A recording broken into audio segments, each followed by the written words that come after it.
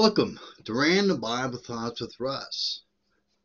Today I'm going to be talking about whoever believes.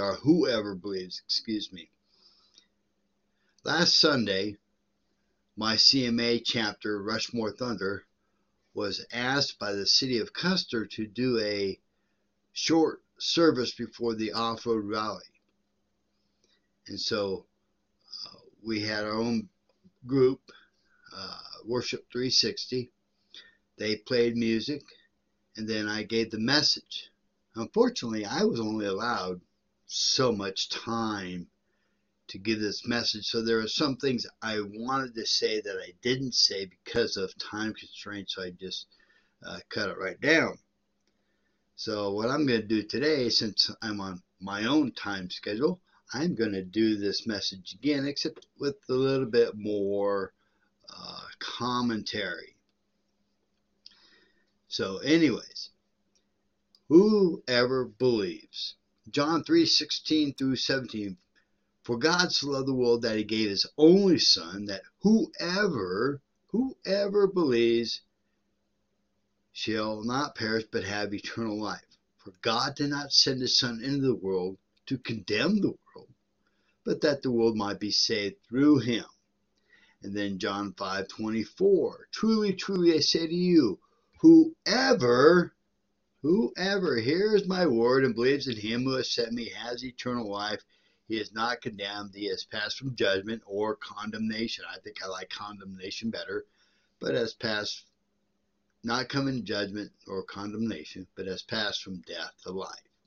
Who is this whoever? The whoever can be the drug addict, can be an inmate, can be a doctor, can be anybody. Whoever is exactly that, whoever. And yes, whoever even includes politicians in D.C. They are a whoever. And I put whoever's in three types, three categories. There is the past whoever's, those that are in Christ and have died and gone home to be with the Lord.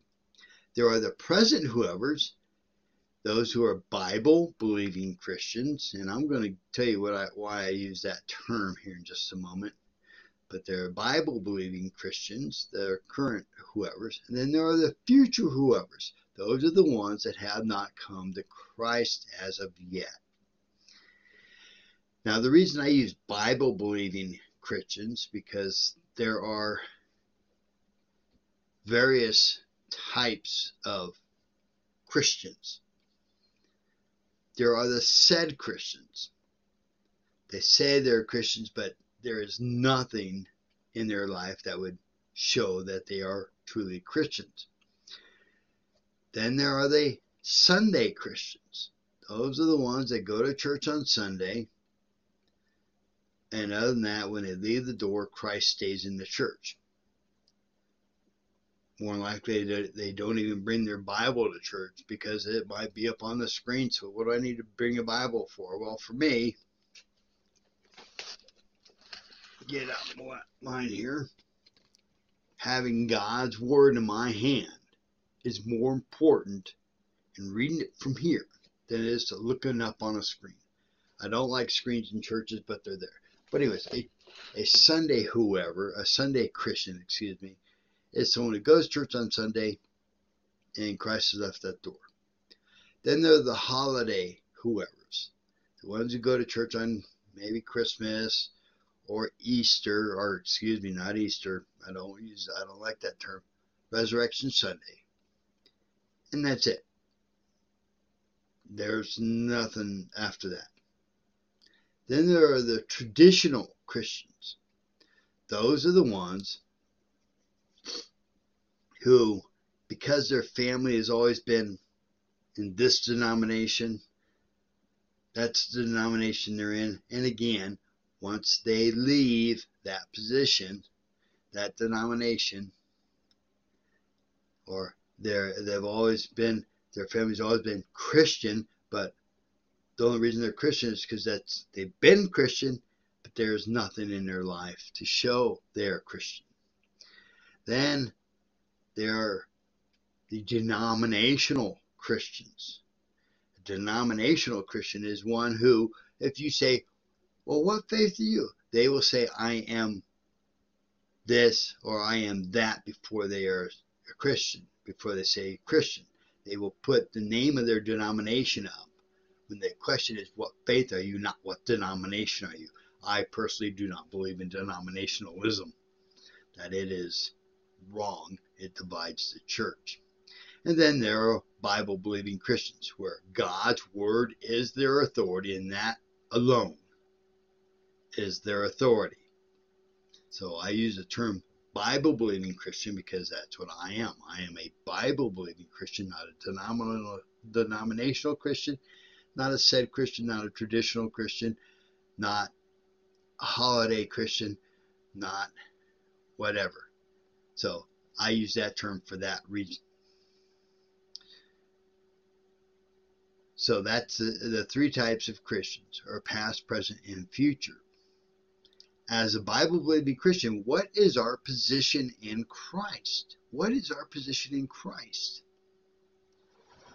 In 2 Corinthians 6:17 through 21, therefore, if anyone, or you might say whoever, is in Christ, he is a new creation. The old has passed away, and behold, the new has come. All this is from God, who through Christ reconciled, there's a good word, reconciled us to himself and gave us the ministry of reconciliation. I'm going to stop there for a second. Some people feel that the ministry is those who are like the pastor or associate pastor, the ones that get paid to do ministry. This doesn't say anything like that. This says Christ reconciled us to himself and gave us, all Bible-believing Christians, the ministry of reconciliation. Now some say, I'm not a minister. Well, okay, let's change the word then. Instead of ministry, since the Greek word can be interpreted this way also as gave us the service of reconciliation. The service of reconciliation. That is, in Christ, God, who reconciling the world to himself, not counting their trespasses against them, and entrusting to us the message of reconciliation. You catch that? Not counting the trespasses against them. Now here's the problem I have with everything that's going on in society right now. That society is blurring the lines between right and wrong, morally right and morally wrong. They are blurring the lines. They are, matter of fact, they're moving the line. They're not just blurring it, they're moving it. Society is moving it. But instead of Christians sitting there, you're going to go to hell, and condemning people, I mean, yeah, we can see their sin and say that's going to lead you this way. We can see that. We know that. God's word tells us that. But to sit there and condemn a non-Christian for their sins is not your prerogative. It's not your place. Instead, verse 20, therefore we are ambassadors for Christ, God making his appeal through us. We implore you, on behalf of Christ, be reconciled to him. For our sake he made himself, who to be no sin, to be sin for us, that in him we might become the righteousness of God. We are ambassadors. We represent Christ. We are to present ourselves as such. When we see sin happening, maybe instead of condemning them, which makes us look like a hate group, which makes us look intolerant, which I know that goes both ways. It's not just we have to be tolerant of their sin. No, no, no. We don't tolerate their sin. we preach against it, but not in a materialistic, not in such a way that makes us look bad, I guess. I don't know, that's not really the word I want to use. But we can't be condemning people to hell because that's not our prerogative. We are to be planting seeds, teaching the gospel message of Christ. And maybe, and just maybe, you're watering a seed, or maybe you're harvesting someone that the seed has already been planted and watered. But when you start condemning people to hell, which is not our prerogative as Bible-believing Christians, then we are doing more harm than we are good. You know, life with society, life is just, it can be difficult to do things. You could be, you have no hope, or you find no meaning. Well, here's what Acts 11:20-29 says. Come to me, all who are weary and burdened, and I will give you rest. I will give you rest. Take my yoke upon you, and learn from me, for I am gentle and humble in heart, and you will find rest for your soul. You will find rest for your soul. Come to Christ. You can find that rest for your soul. And get rid of all this crap that's going on right now. There's something I thought I might like to read, but I don't have it up, so I won't. In Philippians 4:7, and the peace of God, which surpasses all understanding, will guard your hearts and your minds in Christ Jesus, Yeshua, Messiah, or actually it's Messiah, Yeshua in this case. Come into Christ. You can have the peace of God, and you can have rest. Will your troubles just all of a sudden go away? Probably not. This world is a fallen world. This world is a sinful world. But in dealing with the world, you can have a peace and rest, knowing that God is with you. You are being protected from the world. Christ never said being a Christian would be easy, but he did say it would be worth it. So what did Jesus do? What did Jesus do? John 1:29. The next day, he, that is John the Baptist, saw Jesus coming toward him and said, Behold, the Lamb of God who takes away the sins of the world. Behold, the Lamb of God that takes away the sins of the world. Jesus was the last and final sacrifice to remove the sins of the world. He died for you. He died for me. 1 Peter 2:24. He himself bore our sins in his body on the tree, that we might die to sin and live righteous. By his wounds we are healed. By his wounds we are healed. This verse is referring to Isaiah 53:5. But he was pierced for our transgressions, that's our rebellion against God, pierced for our transgressions. He was crushed for our iniquities, our sins. Upon him was the chastisement that brought us peace. And with his wounds we are healed. Healed of what? This verse so often gets used out of context. It gets used for physical healings, but is that what it says? People pray for a physical healing, and they use this verse, by his stripes or by his wounds we are healed. But healed of what? We're healed of our rebellion against God and our sins against God. This is more of a spiritual healing than a physical healing. Although, if we heal our spirit, coming to Christ, it can result in a physical healing, especially when it's a mind thing. Satan's playing mind games with you. You fill your mind with light and get rid of the darkness, and you'll have that healing, that mental healing. One John 4:10. And this is love.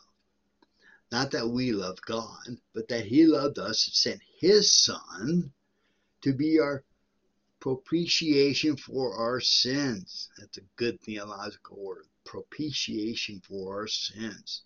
What did Christ do by being our propitiation? He turns away God's wrath. That's what propitiation means. Turned away God's wrath. 1 Timothy 2:5-6. For there is one God and one mediator between man and God. That's the man. Oh, rolled too far. Man, Christ Jesus, who gave himself as a ransom for all. A ransom for all. Jesus paid the price. He redeemed us for all who choose to believe. For all who choose to believe. Romans 3:22-24. The righteousness of God through faith in Jesus Christ for all who believe. For there is no distinction, for all have sinned and fall short of the glory of God, and are justified by His grace as a gift, through the redemption that is in Christ Jesus. Do you see what this says there? For all who believe, there is no distinction. There is no distinction between man and woman, rich, poor, supposed righteous and righteous. There is no distinction. Christ is for all. You want to talk about being all-inclusive? The word of the year, all-inclusive? Christianity, Christ is all-inclusive. You come to Him, and He will give you peace. He will give you rest. He is the propitiation. He is the Redeemer.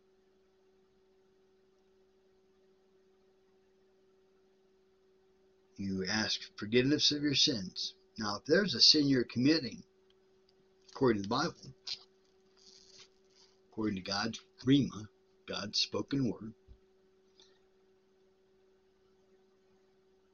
and you come to Christ, and you don't turn from that sin, and you all can speculate on what I'm talking about. Look at society and what's going on. Look at churches where sin is entering the church. You say, you know what I'm talking about. You don't turn away from that sin. Now, I knew of a gentleman who was in the sin. He came to Christ.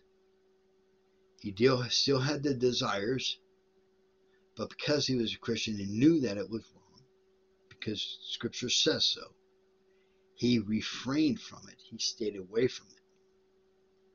And he eventually died from a disease he caught because of it. There is a verse, and I should have used this verse earlier, when I was talking about being ambassadors, that maybe we should stop condemning people to hell and planting seeds. And the verse is, who are you to judge those outside the church? God will judge those outside the church. You judge those within the church and purge the evil from among you. And we have evil entering the church, and it's being given away, been given into, to be, I don't know. I really don't. I don't really know why churches are given in, especially those that have been around for years and been strong Bible-believing churches, and then they're given on into this to be all-inclusive, I guess. But you know what? Church is all-inclusive. Christianity is all-inclusive. But no matter what your sin, you still have to turn away from it. You're all-inclusive, sure. Come, join us, worship with us, learn with us. But you still have to stay away from the sin. The word redeemed, and I'm sorry I got off a little rabbit trail there. The word redeemed has the idea to buy out. Jesus paid the price. He bought out our contract of sin. So we are no longer enslaved to sin. That is with his death and resurrection. And by the way, without the resurrection, his death was meaningless. So death and resurrection. And some might say, I've done too much. I've done too much for God to want me. Well, let's let God out of the box. Okay, get God out of that box. And how big is his forgiveness? How big is his forgiveness? God doesn't say, and I use this illustration, God doesn't say and go, oh, Russ, you let the air out of your neighbor's tires because he's a butthead. Yeah, I can forgive you that. Or, hey, you lit his house on fire because he's a butthead. I can't forgive you for that. No, he does not say this sin is forgivable and this one isn't. All our sins are forgiven when you come to Christ. All of them. So how big is God's forgiveness? Psalms 103:12. As far as the east is from the west, so far does he remove our transgressions, our sins from us. East is from the west. If you start heading west or start heading east, you come around. You don't start going west all of a sudden, you continue going east. That's God's forgiveness. You continue going, and his forgiveness is continual. And here's the last verse. Acts 3:19. Repent, therefore, that your sins may be blotted out. That Greek word blotted out means to erase, to wipe away, or cancel. And I use this kind of an illustration, and this is just how I kind of imagine things in my head, is when we stand before the great throne there on our judgment, because yes, Christians will be judged. It's very clear about that. You read about the fire purification, where you walk through that fire and your bad works burn up and your good works last. That's the fire purification. It's very clear in Scripture about that. And it's also clear that Christ will be our judge, I believe, because in John it says, I have given all judgment over to him, to Christ. He's our judge. But anyways, here's how I picture it. You get in there, you're standing before the throne, and the judge there opens the book up and goes, Russ, where are you? Oh, there you are. Oh, you're in the book of life. That's a good start. Let's see. Sins. Oh, as a kid, you stole candy from Franklin store. Yeah, canceled. Continues on. You're a drunkard in the Navy. Immoral in the Navy. Canceled. And just goes on through your list of sins. They're canceled. There is no penalty. Truly, I say to you, whoever hears my word and believes in him who has sent me has eternal life. He will not come into condemnation. He has passed from death to life.